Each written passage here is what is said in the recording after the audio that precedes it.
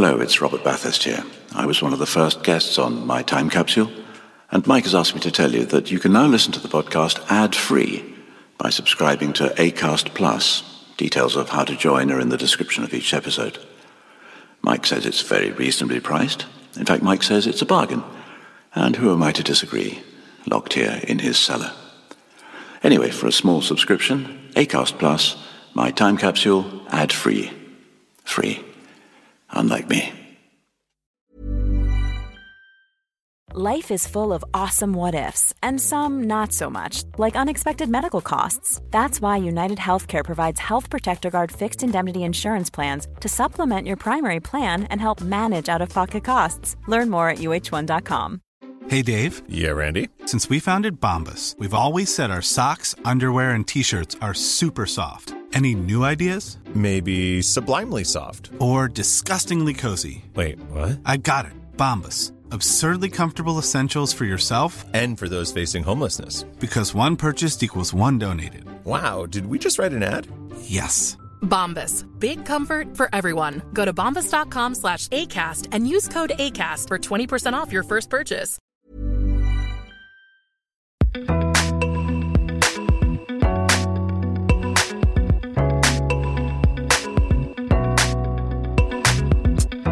Hello, and welcome to My Time Capsule.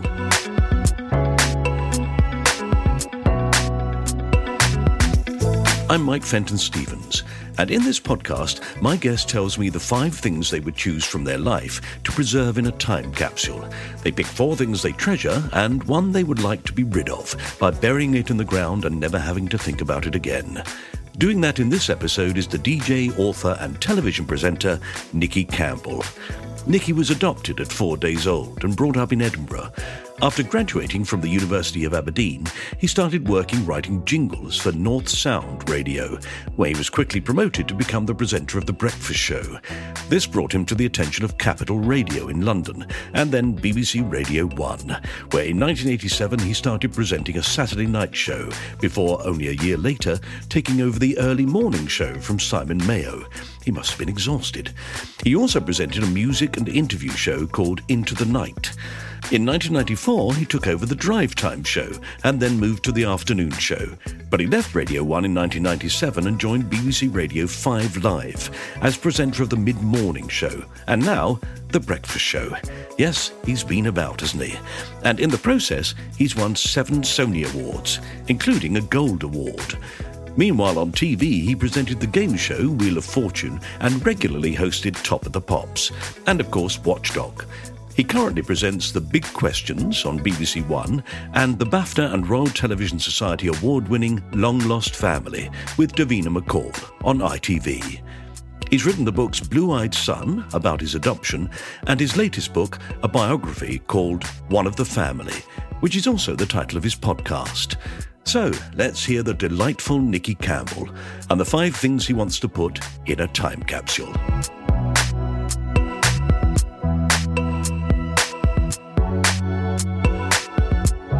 Nicky, welcome to My Time Capsule. We're going to talk about 5 things from your life that you'd like to put into a time capsule. That's it. Is that it? That's it. It's that simple. Goodness me. Where do I start? You know, it's wonderful to be here, and it's like a blank sheet of paper, isn't it? Mm-hmm. I can just choose something and go for it and riff around it, and you can talk and I can listen. Yeah? Is that how it works? Although mostly you talk and I listen. Oh, okay. I hope. Okay, right, all right. Is this number 1? First thing in. Well, I think it would have to be my first dog, Candy. Yes, I've read your book, One of the Family, about your dog Maxwell. But also you mentioned Candy in that book. So this is a dog you had when you were a very small child. When I was adopted and I joined the Campbell family, the son of a nurse from Dublin who had come over and had her child adopted. I was the second adoption within 18 months, the second baby she had within 18 months. And she was obviously, circumstances very difficult, and she was a troubled soul, and I met her later on, and that's another story. But when I was adopted, they bought a puppy from next door. And what had happened is that Judy, the mother of the puppy we got, was living next door. And she was living with us. My parents termed them, we had a terraced house in Edinburgh, and there's wooden fencing. And my parents termed the people next door the academics. So they were the academics next door. And they had it was Edinburgh University lad. And so they had a puppy. And Dad said, over my dead body, apparently, we're not having a puppy. We're not having a puppy. And I think my sister, being 5 years old when I was adopted, her nose was somewhat put out of joint. So I think what happened is they said, well, get Fiona a puppy, and we've got a baby, and we're in a lovely, happy family. It was wonderful. I had the best parents, the best family ever. But I think I came into the house when I was about 4 months old, after being in there was a holding period before I went. I left my birth mother at 9 days, and then it was about 12, 13, 14 weeks or something like that. Then I was in, and I was a Campbell, bedecked in tartan, evermore. And So I had a puppy, and this puppy I bonded with. It was my sibling. Candy was my sibling. I didn't realize that he was canine or that I was human or that we were different species. We did everything together. We crawled together. We sniffed together. We played together. I was forever in his company, and we absolutely adored each other. And I think as he grew up and I grew up, I felt a real kindred spirit as well. And he was extraordinary. He taught me a whole lot. He taught me to sniff whenever anyone came through the front door, knew any of my parents' friends, we would sniff them together. And that was terrible for my parents, because sometimes we sniffed sensitive areas. And this is embarrassing. Right? If you're an adult, it's embarrassing. Your child goes up to the door and starts sniffing your bottom. Well, it is if Candy lived to the age of 21 and you kept doing it. Well, I still do it, even though he's gone, whoever arrives at the door. But also, we were so close. We were wrestling and play fighting all the time. And Mum used to tell the stories of I'd be in the living room at the front, and we'd be play fighting with each other, and the doorbell would ring, and there'd be a woman there saying, "Oh, your little boy's been mauled by a dog." And Mum would say, "Yes, thank you very much indeed, bye." And she knew exactly what was going on. So he was incredible. He was incredible. He never went on holiday with us, though, because Dad said he couldn't come on holiday with us because he worried sheep. Candy, not Dad. And, so I missed him on holidays. And so when I came back after one holiday, he'd been in kennels, and I came home and Mum was waiting for me, and he wasn't looking at me in the room upstairs, and he wasn't jumping down. I thought, oh, maybe he's run down already. And I went in, it was all dark, and Mum said he took ill at the kennels, and Dad had to take him to the vet, and he was put to sleep. So it was a terrible moment in my life. And when I tell that story, I still feel that I was there at that moment. I can, that memory thing, Mike, you're through that time tunnel, and you're completely transported, and you're back in that place, and it's a physical feeling of being there. And it was a terrible day. I had to take the day off school the next day. And I wanted to put an announcement in the Scotsman. I remember flicking through the paper and seeing my beloved brother, this, and, forever remembered, never forgotten, at peace, family member. So I thought, well, he's a family member. Why can't I put that? But I was dissuaded from doing so. But it was utterly devastating. It's funny when I think I felt guilty that I wasn't there. He couldn't see me. He couldn't see that I loved him when he went. He was all on his own in a kennel. I think that the loss of a dog to whom you'd be so close it's absolutely devastating at any point in life, because there's something about the innocence and the lack of understanding, and the fact that there's a purity and there's an innocence about animals. It's something that strikes very, very deep inside, right at the heart of you. There's something about, especially in adulthood, there's an allowance to cry when a dog dies, when your dog dies. I mean, there's very special animals and special creatures, but there's, especially for men, there's a kind of license to let it all go and let it all out. Whereas if your parent dies at funeral, you've got to keep it together. Do you think it's because of the unquestioning nature of their love, an animal? And I don't have any doubt that there is love and devotion from these animals. Yeah, absolutely. I'm very interested in evolutionary biology. And if you look at that continuum, you look at the great apes, I mean, they mourn. They clearly show emotions. They show empathy. I think our understanding of animals is still incredibly superficial. I'm not saying that newts show emotion, but I think the higher mammals, of which we are one, definitely show emotion. I don't think that's in question. And they are reflective and they're self-aware. If you look at elephants, are a very good example, have a huge emotional range. They mourn their dead, they line up and touch their dead one by one, and they usher forward the young to do just the same thing, like it's a kind of ritual. It's absolutely fascinating. They do never forget. They are reflective animals. If they're put into captivity, they dwell on it. They dwell on what was. They dwell on that life with their family, with their mother, those terrible baby elephants that are taken from Zimbabwe into cold Chinese zoos and taken from, it's terrible. It's terrible. Yeah. So I don't think that's in doubt. I think dogs, further down the phylogenetic scale, if you like, but the same as pigs. Pigs are emotional and certainly to an extent self-aware animals. I think with dogs, it has been scientifically proven that when you look at them and when you love them, they feel exactly the same about you because the same biochemistry is happening. Their oxytocin levels go up and our oxytocin levels go up. And I think that's a really good objective test of emotional response because we have exactly the same biochemistry as the great apes and as elephants and as dogs. And when the same things happen, when we get the same threats, when we get the same happiness and the same joy, we feel there will be that similar physical feeling. It's like when you feel goosebumps. Yeah. That's our primate hair standing on end to try and make ourselves look bigger and more fearsome. Yeah. That's the hair standing on end. That's a fight or flight thing showing that, it's like you see it in dogs. So when you see it happening in dogs, they're feeling what we feel when the goosebumps go up. So if you, as a child, you were made aware very early on, were you, that you were adopted? You were always told that? From the word go, yeah. Did it lead you to feel that maybe people's expressions of love weren't complete because you weren't worthy of it? That's it. You didn't deserve it. I didn't deserve it because I was meant to be somebody else. And I wasn't an entirely fully paid up member. Although, people who adopted often say, I had an amazing family. And I've worked with a lot of people on the show I do on ITV, Long Lost Family. And I can kind of, some people I can kind of smell it when they say, but I had a great mum and dad, I had a great family. And they're kind of saying it as a defense mechanism. I really did. My mum and dad were extraordinary. I could not have been in a happier home. They were extraordinary. My mum was a social worker. My dad was a publisher of maps. They were great people. They were loving parents. They are my real mum and dad.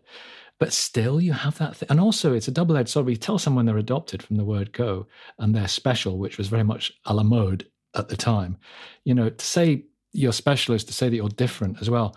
And I felt that kind of imposter syndrome I always have all my life a bit. Am I meant to be me? Right, yes. If I'm so special, why was I rejected? There is that. Yeah, exactly. She was a kind, loving, wise, generous person who made sure I was adopted into a lovely family. She was such a good person. It was such a good person, and I was so special. Why did she want to get rid of me? The dog, of course, never asked that question. Never asked that question. And it's the same with my dog now, Maxwell. When I had my breakdown and I collapsed outside Euston Station a few years back, and I was diagnosed as bipolar after that. And I rang home and I said to Tina what had happened, and I just everything just fell on top of me, and I just dropped to the ground and started weeping. It all got on top of me, and I flung my briefcase to one side, and I was there just something. It just didn't seem any point anymore. And I stretched my phone and I rang home, and Tina said, come home, come and see me, come and see the girls, come and see Maxwell. And I just thought, yes, that's what I need. So I got home, and I didn't need to explain anything to him, because when you're in that sort of situation, deep in a black moment with your mental health, and people say, "How are you?" And you've got to articulate it. Or people say, "What can I get for you?" You have to say it, and by articulating and saying it and trying to verbalize it, you kind of go through it again, and you kind of, it's like a reiteration of how you're feeling. But with a dog, there is that innate kind of understanding. And I lay on the bed, and he jumped up on the bed. I heard this little tinkle of his collar, and he came in, and he jumped up on the bed, and he put his head on my chest. It was like a warm charge through me, and he put his paw on me as well. And I just felt so reassured. And it's not fanciful. It's not Disney. It's actually Darwin. That's it. It's not Disney. It's Darwin. I'm going to write that one down. Because, they detect cancer. They can smell one molecule in a swimming pool. And in order for the pack to function properly, they have to know exactly how each member of the pack is feeling. And they do that from detecting hormones and detecting emotional state. And of course, he loves me and I love him. And I'm sure he'd done the same with me. I swear to my dying day, he knew what was going on. I know that he knew what was going on. And I know that he knew that he had to make me better. He didn't understand it, but he kind of understood that he didn't understand. I don't know. It gets very meta, but he bloody well knew, and it was just a magical moment, a magical time. And I think when you have a relationship with a dog, close relationship with a dog or an animal, it is. We can see into the forest because they're kind of standing at the door, aren't they? Dogs of one side of the wall, and then there's a gate, and through the gate there is the wild, and they remind us of the wild that we once inhabited, and still to an extent, I think, inhabits us. But we just don't realize it. We've sloughed a lot of it off, but only superficially. It's still there. We still have those instincts and those reactions to things, but we kind of shroud it all in kind of quasi-intelligence and 21st centuryness. But if we look properly, we can see the forest, and dogs kind of lead us to that forest, the forest where we came from. So I think that's a very special connection as well. Those guttural reactions that's when we go into the forest, as you say, those moments of absolute bursting of pride in something, or madly in love with something, or desperately destroyed by the loss of something. So even as a small child coming back from school and your mother there saying, Candy's dead, that never leaves you. Never leaves you. And it never will. And it was awful. Awful. And I have a picture of him over there, and I look at it every day. I didn't have another dog for 35 years. I didn't want to go through that again. It was so devastating at 11 years old to go through it. Yeah. But the identity thing, just on that, not feeling that you deserve it. At my 10th birthday party, I remember that we were at a hotel in Inverness, and we were in an alcove, and there was fawn leather seats, and we had the Scottish high tea, and there was a mountain of ham sandwiches and cakes, and I was gurgling into my Coca-Cola bottle. There was a man playing the organ who looked like Elvis Presley. And all of a sudden he struck up happy birthday, in came the cake. And I just burst into tears because I thought, this isn't really for me. Because I didn't really belong there, and I wasn't worthy of it. And I remember being so upset. Then I remember everybody comforting me.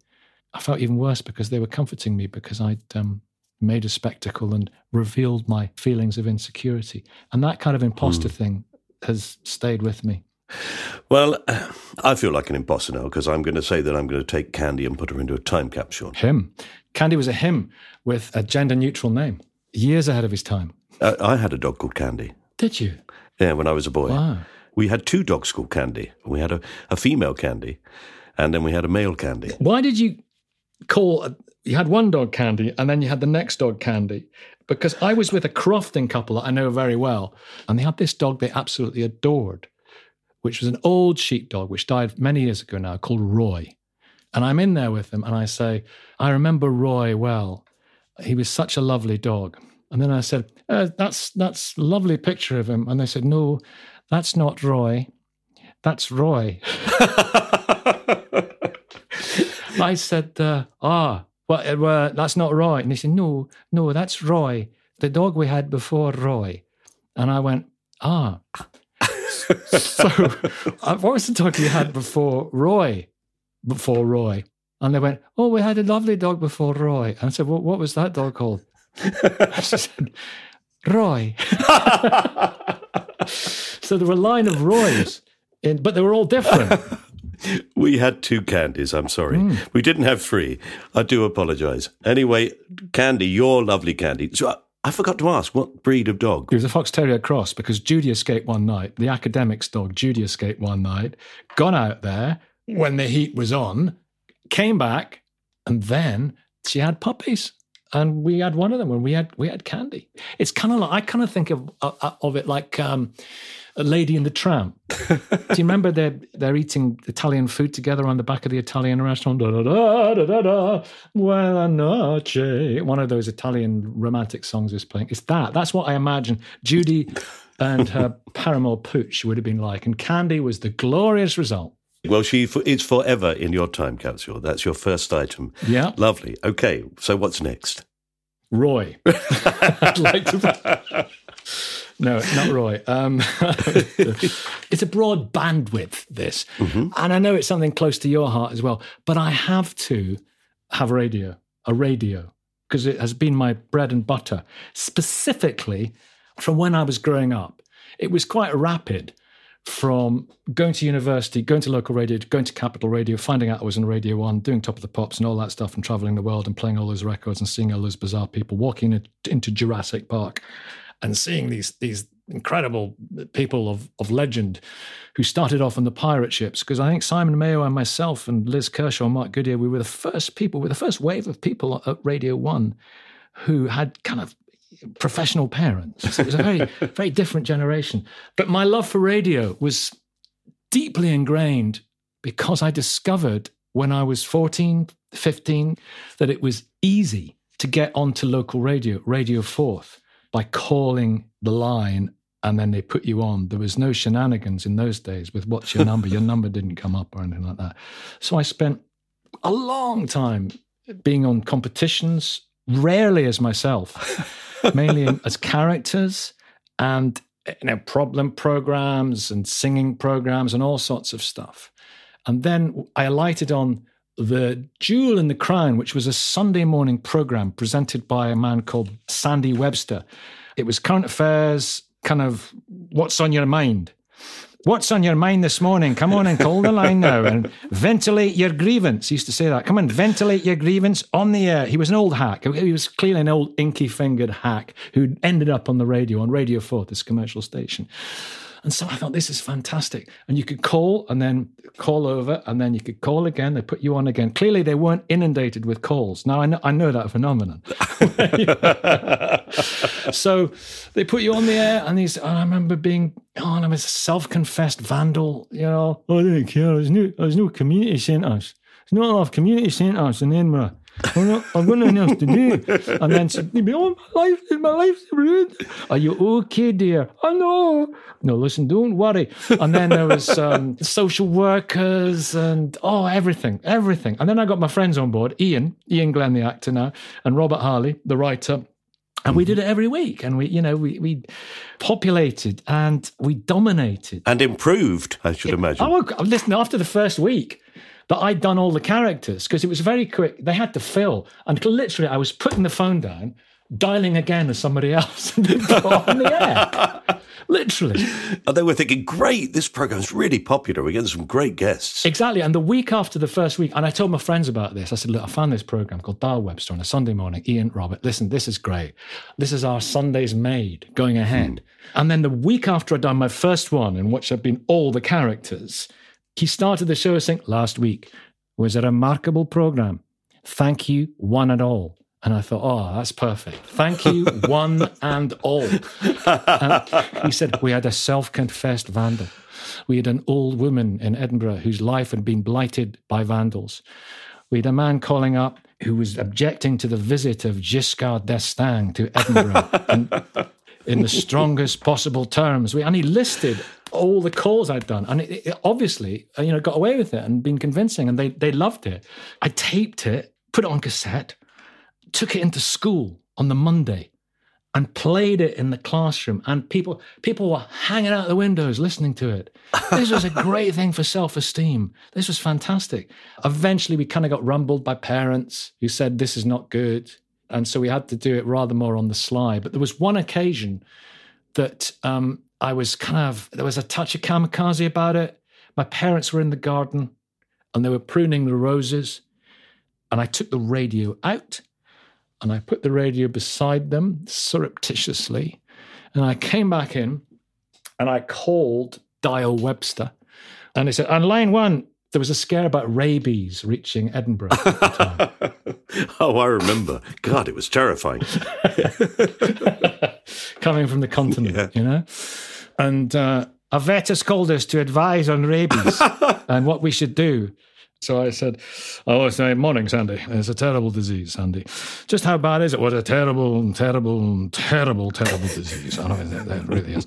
Well, is there anything you can do about it? Yes, there's only one sure thing you can do about it. Dettol.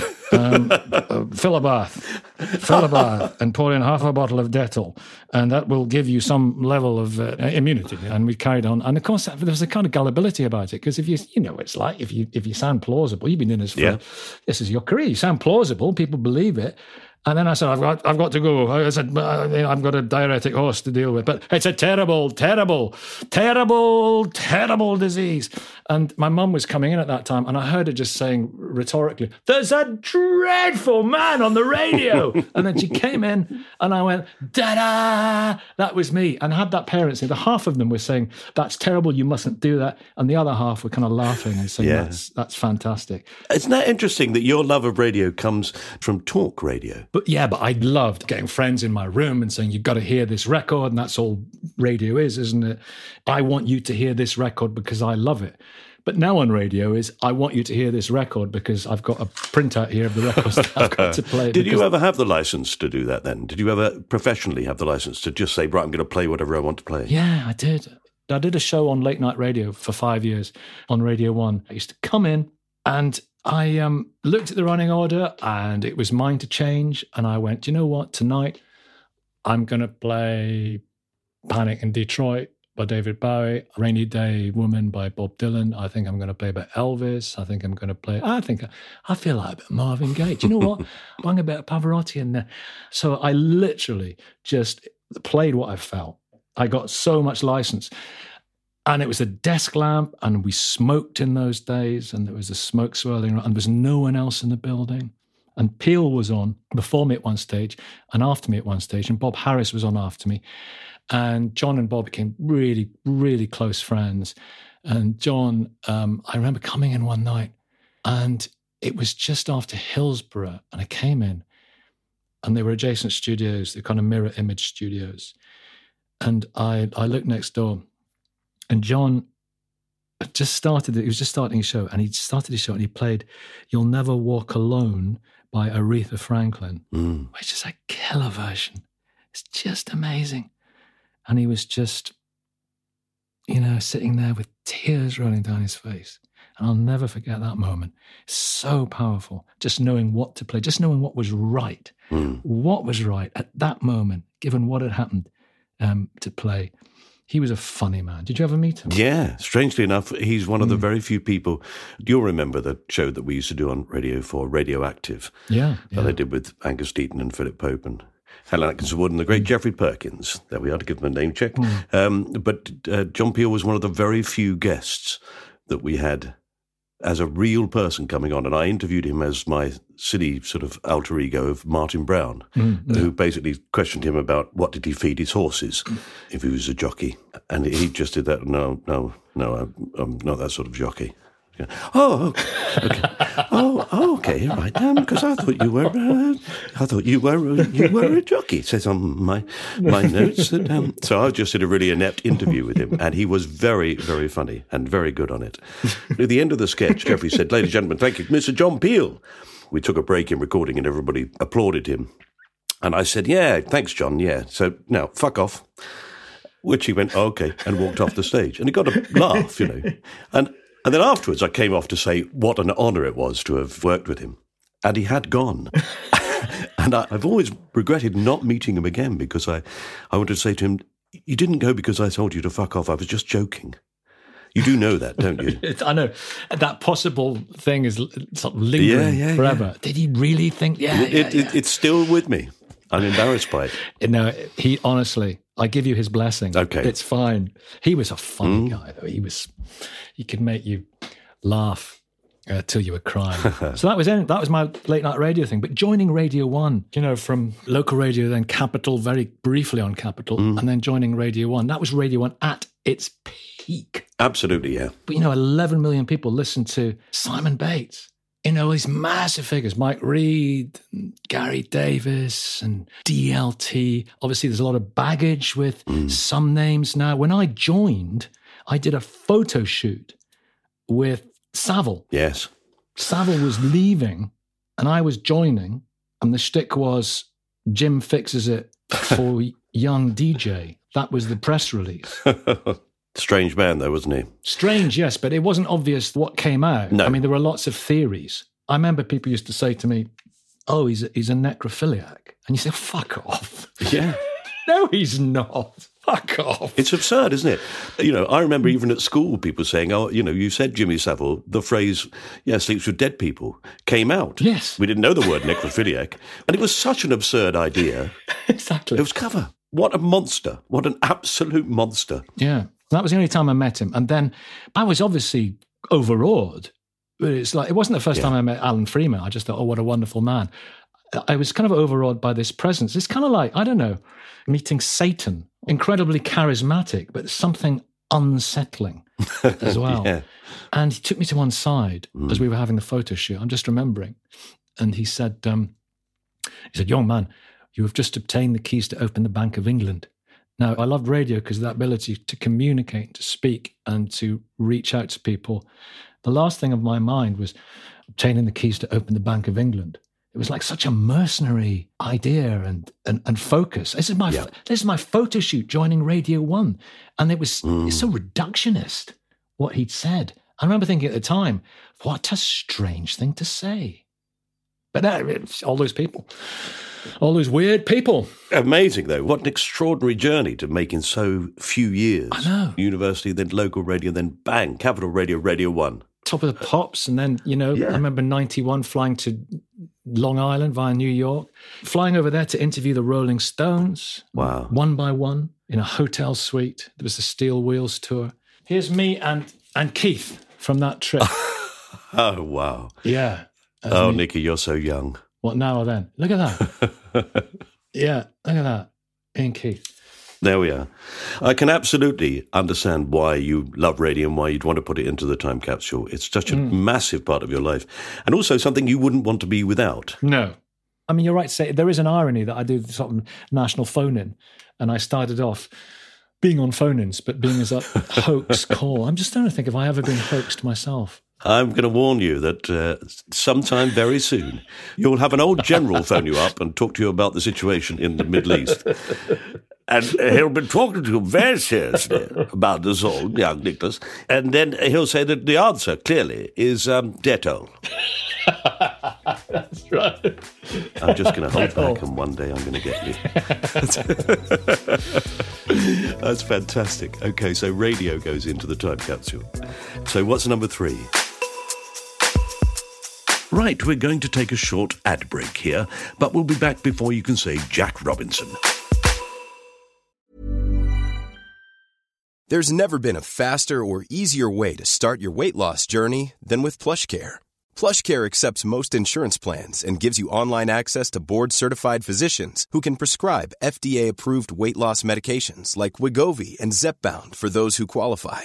Take charge of your health and speak with a board-certified physician about a weight loss plan that's right for you. Get started today at plushcare.com/weight loss. That's plushcare.com/weight loss. plushcare.com/weight loss. Quality sleep is essential. That's why the Sleep Number Smart Bed is designed for your ever-evolving sleep needs. Need a bed that's firmer or softer on either side? Helps you sleep at a comfortable temperature? Sleep Number Smart Beds let you individualize your comfort so you sleep better together. J.D. Power ranks Sleep Number number 1 in customer satisfaction with mattresses purchased in-store. And now, save 50% on the Sleep Number Limited Edition Smart Bed for a limited time. For J.D. Power 2023 award information, visit jdpower.com/awards. Only at a Sleep Number store or sleepnumber.com.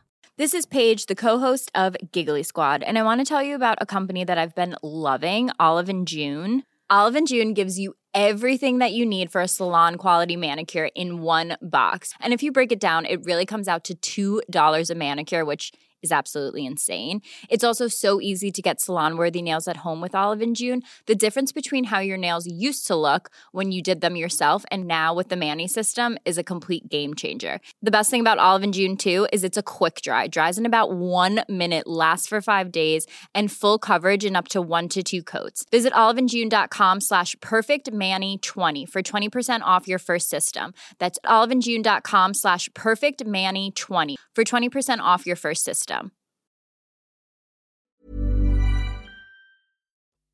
Welcome back. Okay, admit it. Did you say Jack Robinson? Oh, just me then. Right, let's get back to Nicky Campbell before we realise how sad that is and find out what else he would put in his time capsule. Well, this relates a little bit to mental health. You don't mind if I do a serious one? No. All right. Well, the next thing would be Charlie Brooker, the satirist and writer, right? And I've suffered from terrible depression since I can remember, probably since I was a teenager. And I have bipolar type 2, affective disorder type 2. And I just think that he became slightly, I don't know, he gave me some terrible reviews and thought I was sort of, something unsettling about me, and he sort of focused on it, and something that for him didn't ring true. And he just really took against me. And he did these reviews, and then he did some stuff online. He made a video online, I think he done it on television, that I was the devil. And then I was at a really low ebb. I mean, he's brilliant. Look, Charlie is a brilliant writer. I mean, Black Mirror is phenomenal. He has done some incredible stuff. He's one of the greatest. But I came off the air one day. No, actually, we'd had a text when I was on the air and said, well, that, Charlie Brooker really gave you the full treatment last night. And I thought, well, what's that? So I went home and watched it. It was a kind of comedy show. And he just laid into me and had this sort of string of insults. And that really hit me as that kind of, he's right. He's right. I don't deserve to be here. And he's rumbled me. He's got me. And I don't really know who I am. And he's sussed it out. He's like pointing the finger and everyone's laughing. And I think one of the words was wank stain. And it sent me into, I was in bed for 2 days after it. And it sent me into a really, really low ebb. And I was suffering at the time badly anyway. And that when my teenagers were kind of a bit younger and finding some of the stuff he'd done online as well. Now, I can take it. I mean, of course you can take it. People having a go and having a bit of crack and insulting you. It goes with the game. But this was visceral, really, really visceral and really vicious and really, really horrible. And the more disappointing because, he wasn't just some twat. He's really highly regarded, brilliant writer.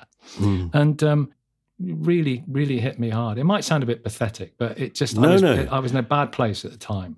And I just think you've got to think about things, and with social media having amplified all this stuff, if he'd done a tweet and said that on social media, people would think he was just some kind of, some weirdo in a flat somewhere with a keyboard warrior.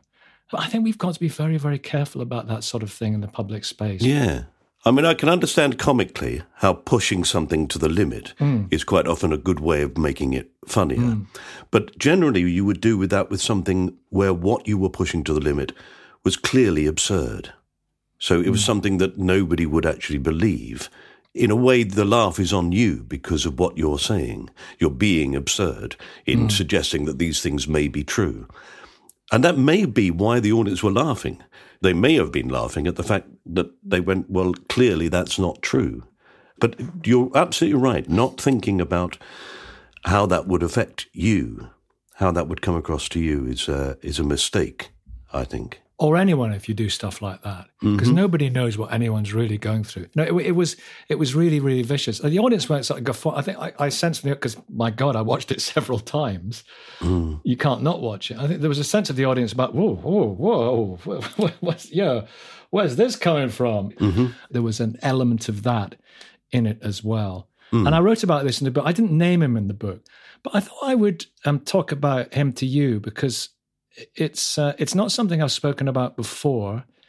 I did speak about it in the book. I just said it was a comedian who said that, and I explained how hard it hit me. Now, maybe people listening now will think I'm being a bit kind of, oh, God, No, I think if you've really suffered from this, and this was an incredibly painful thing, and still clearly is, then it was a mistake. Yeah, it's it's not something I think about every day, but I think about it in the context of having just written the book and having written about my mental health and remembering how I felt, remembering what it was like, and having that whole adoption imposter thing. And I'm not worth it. I'm not worthy because I was rejected. And I'm not seeing Charlie Brooker as a proxy mother here, rejecting me again. But I just feel it's another rejection, and you deserve to be rejected. Oh, Lord, yes. I can see how painful that would be. You actually have the right to point it out. That's the thing. That's what I'm doing, yeah. You have the right to say, look, you have to consider the person you're saying this about. Yeah, call me all sorts of stuff, but that sort of concerted and persistent kind of thing. And that when you get that kind of, when I'm doing Top of the Pops on a Friday night on BBC4 and I see it and most people are just lovely, and then you get a text saying, you're a twat then and you're a twat now. That's fine. I don't mind that, you know. No. It's like, thanks for getting in touch, you know. That's, thanks for reaching out. I've always wondered what you thought. But the great thing about Twitter is people criticize it a lot, but it's actually quite self-pleasing. If somebody does something like that, other people kind of, you know, will leap to other people's defense and say, well, that's unreasonable they're saying that. That's stupid saying that. And I think that does happen on Twitter for all the criticism and for all the flack it gets, you know. So that's it. That's him. That's it. Said it. Spoken about it for the first time. I want to say that, you know, I will never, this is the truth, I will never, ever be as talented or as brainy or as articulate as Charlie Brooker. I will never be. But on that occasion, a few other occasions, it was bad. So I shall put that into the time capsule as a thing that you want to get rid of from your life.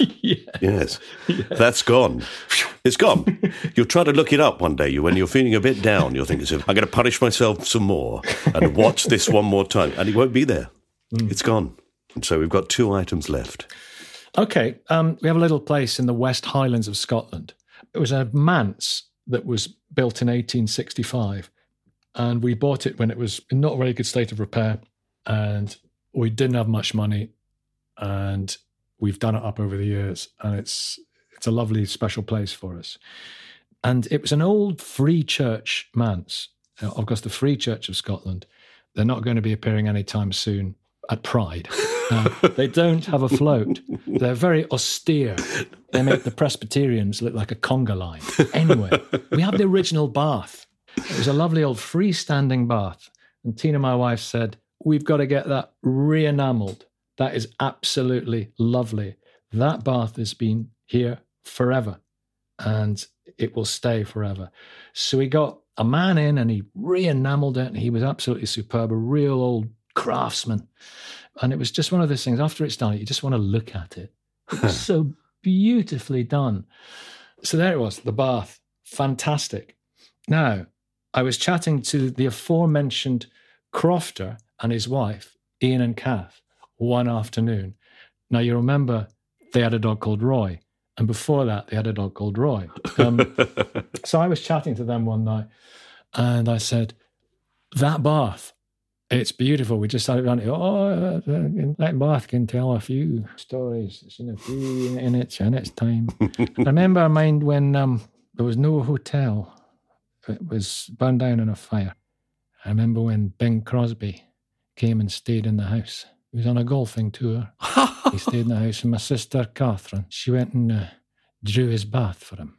Well, that was the bath. It's been there. That's the same bath. I'm thinking, what? Bing Crosby bathed in our bath, right? Oh, my God. This is incredible. And so I went to town. Next time I was in Notting Hill, I went to this shop, was selling vinyl. I got 2 Bing Crosby vinyl LPs. We had them framed. Bing Crosby bathed here. There it is, round the bath. And we say when we're in the house now, we say, I'm off for a bath. Isn't that great? Fantastic. No, it's like my friend Simon Donald, who was in a film with Peter Cushing just before Peter Cushing died. But he acted with Peter Cushing, who was in A Chump at Oxford with Laurel and Hardy, right? And so I always say, it's like I've acted with someone who acted with someone who acted with Laurel and Hardy, you know? Yeah. Yeah, I bet you can do a few of those. I can. Go on then, come on. Well, okay, then Donald Sinden's first job was with Donald Warford. Actor manager. So that's 1 degree. I worked with Donald Sinden. He worked with Donald Warford. Victorian actor manager. He used to do the famous curtain speeches. Next week, we will be doing Othello, My wife will be playing Desdemona. And somebody shouted from the audience, your wife's a whore. And he shouted back, nevertheless, she will be playing... In fact, I'm going to tell you this story. Donald Sinder told me a story about Donald Wolfett. He got his very first job there, straight out of RADA. He met him on the train, and he said, you'll be my page. Follow me wherever I go. Don't get in my fucking light. And so Donald Sinder got dressed well before the start, and as Donald Wolfett came out of the dressing room, he followed him. And when he went on stage, he followed him. And he stood behind him with the banner, and then when he exited, he followed him. And he followed him everywhere, until at one point he thought, I'm desperate to go to the toilet. And he looked and thought, well, there's a big scene going on. I'm bound to have time. So he rushed to the toilet, rushed back again, and was standing in the wings and saw Donald Wolfett on the other side of the stage, just about to come on. He thought, oh no. So he thought, it's all right. As he comes on that side, I'll come on this side and I'll stand behind him. It'll be fine. So Donald Wolfett entered. He walked on from his side of the stage, and Donald Wolfett said to him, not in Desdemona's death scene, you cunt! And that was his first theatrical experience. Yeah. The C word. The C word. I've heard it used many times. I've said it by mistake on the radio when I was introducing an interview with the master, for it was she was called Georgie, for the master of the West Kent Hunt. Oh, Lord. That's all over YouTube. When I also did one on Jeremy Hunt too. Oh, good. Jeremy Hunt was coming down the steps. It was when Trump came. And the line I had to say was, at the bottom of the steps, waiting for him, is the Foreign Secretary, Jeremy Hunt, and the Chief Constable for wherever it was. So I had Jeremy Hunt and Chief Constable in proximity to each other. So that went... But when I said, here's Georgie Worsley from the West Kent West Kent Hunt. Interestingly, she went, oh, it's a bit of a tongue twister, isn't it? But interestingly, I said, I'm so sorry. I apologize to anyone listening. That was a genuine mistake, and I'm absolutely mortified, but I am really, really sorry. And I carried on with the interview thinking, it's over. It's back to phoning up radio stations and pretending to be vets. That's it. We didn't get one complaint. Not one complaint. Because nipped it in the bud with the apology. Yes. I mean, who could be angry about that? Yeah. Where very, very posh people swear, like Wolfett. Yeah. It's interesting, isn't it? It doesn't sound like swearing sometimes, does it? It sounds like a continuation of their mellifluous prose, doesn't it? Yes, a continuation, absolutely. Anyway, sorry about that. So you fell in love. You must have fallen in love with that sort of area of Scotland. You went there as a boy, didn't you? Went there as a boy. I know what my last one will be. I was going to do The Ring of Bright Water because I love that book and it took me to that area, the book by Gavin Maxwell. And they showed us the film at school. And it was, at the end when Midge the Otter gets killed by the road mender. Oh, horrible. And we were only 12 years old when we watched that film in school. Those weird people, many of whom I'm sure were still suffering from post-traumatic stress from World War II, our teachers. They got us in and they made us watch it where they pulled the blinds down. Went, what's happening? Oh, we're seeing a film. And they showed us that film. And I remember the sobbing and the heaving shoulders and the weeping at that particular moment. I don't know why they did that to us. But anyway, I read the book. It was on the syllabus. Absolutely loved it. And I proposed to my wife where the Ring of Bright Water was, Camas Fiarna or Sandaig in the book. And that was the ring. That was the ring. And I proposed to her there. Where's my ring? We're here. A poet, but a cheapskate. So that's a beautiful part of our lives, that. But I was thinking, you just reminded me of, and I've quickly substituted, you've just reminded me of why I love the Highlands.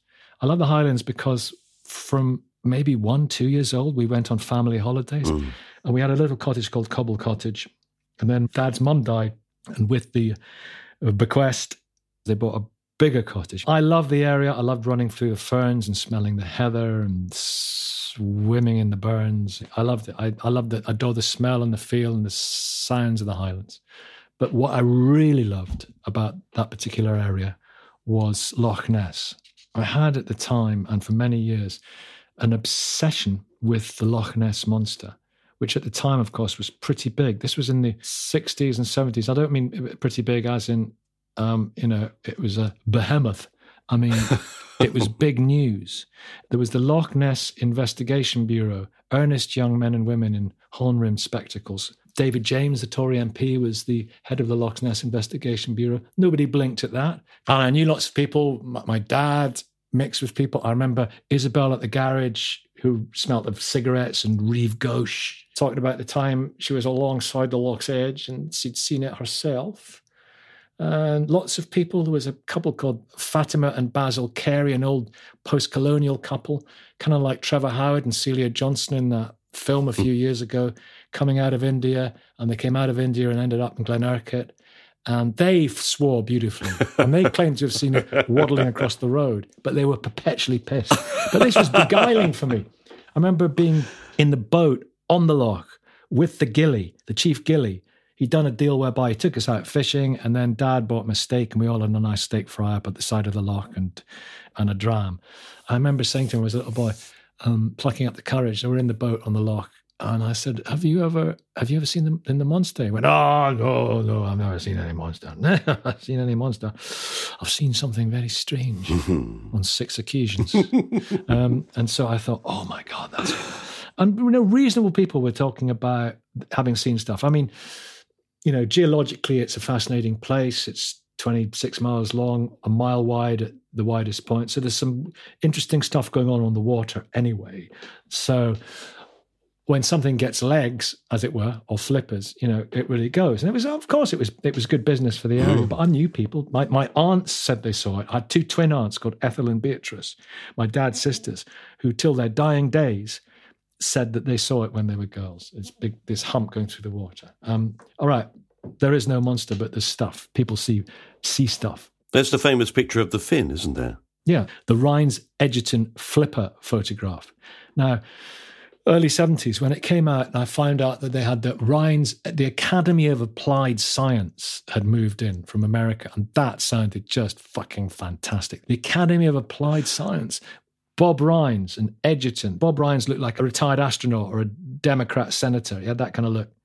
And they got these images over, I think, a couple of years. And the first one was the Rhines Egerton Flipper thing. Now, Sir Peter Scott got involved in it. David Attenborough. There's something in the air then. Anyway, when the Flipper photograph came out, I thought, that's it. Hook, line, and sinker.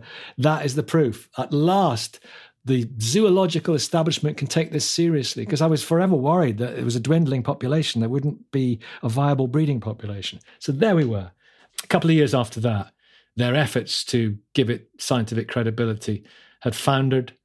And I found myself at a party, and it was like my dream was shattered as well. I really thought that would be the turning point. And I found myself at a party given by a man who owned stuff. It was on the hill, and it was a big 60s, 70s, massive glass window, dream house on the hill looking over Loch Ness. And my dad knew him. He was called Gordon, and he was gay and had a boyfriend, and it was all very, at the time, my parents didn't give a shit, and I remember them not giving a shit about that. And there was a man there, and I realized that was Bob Rhines. And he wandered off on his own to the window, was staring out the window, and I sort of trailed him, surreptitiously. I sort of trailed him towards the window, and I was close enough, and I heard what he said. He looked out the window, he was looking onto the loch, and he went, "Where are you?" Oh, that's Spielberg. Yeah. Wow, that's fantastic. What a thing to have witnessed. That man's passion just wouldn't leave him. No, and it was crestfallen, though. He hadn't managed to prove it. I think the photographs had been subconsciously, willfully enhanced ever so slightly.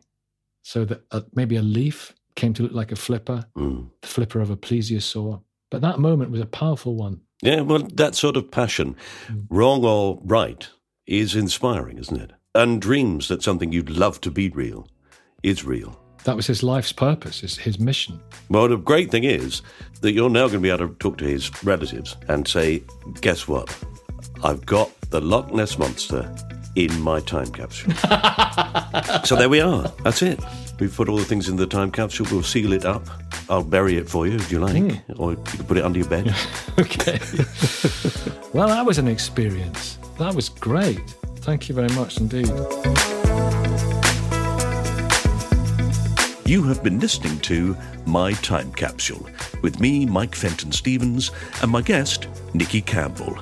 If you enjoyed this podcast, you can subscribe to it on Acast or your own favourite podcast provider, and we'd really appreciate it if you would rate us and maybe leave a short review. You can follow us on Facebook, Instagram or Twitter. The theme tune is by Pass the Peas Music and is available to stream on Spotify. This has been a Cast-Off production. The producer was John Fenton Stevens. Oh, what a coincidence. That's my surname as well. Ah, well, as Stephen Wright said, it's a small world, but I wouldn't want to have to paint it. Or as Disney said, if you've ever been on the Endless ride at one of their theme parks, it's a small world after all. It's a small world after all.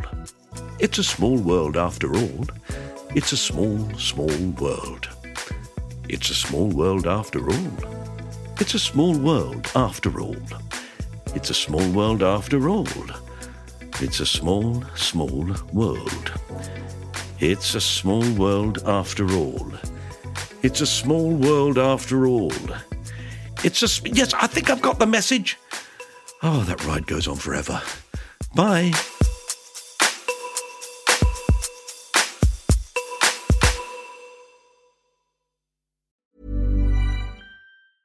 Even when we're on a budget, we still deserve nice things. Quince is a place to scoop up stunning high-end goods for 50 to 80% less than similar brands. They have buttery soft cashmere sweaters starting at $50, luxurious Italian leather bags, and so much more. Plus, Quince only works with factories that use safe, ethical, and responsible manufacturing. Get the high-end goods you'll love without the high price tag with Quince. Go to quince.com/style for free shipping and 365-day returns. Hey, it's Paige DeSorbo from Giggly Squad. High quality fashion without the price tag. Say hello to Quince. I'm snagging high-end essentials like cozy cashmere sweaters, sleek leather jackets, fine jewelry, and so much more. With Quince being 50 to 80% less than similar brands. And they partner with factories that prioritize safe, ethical, and responsible manufacturing. I love that. Luxury quality within reach. Go to quince.com/style to get free shipping and 365-day returns on your next order. Quince.com/style.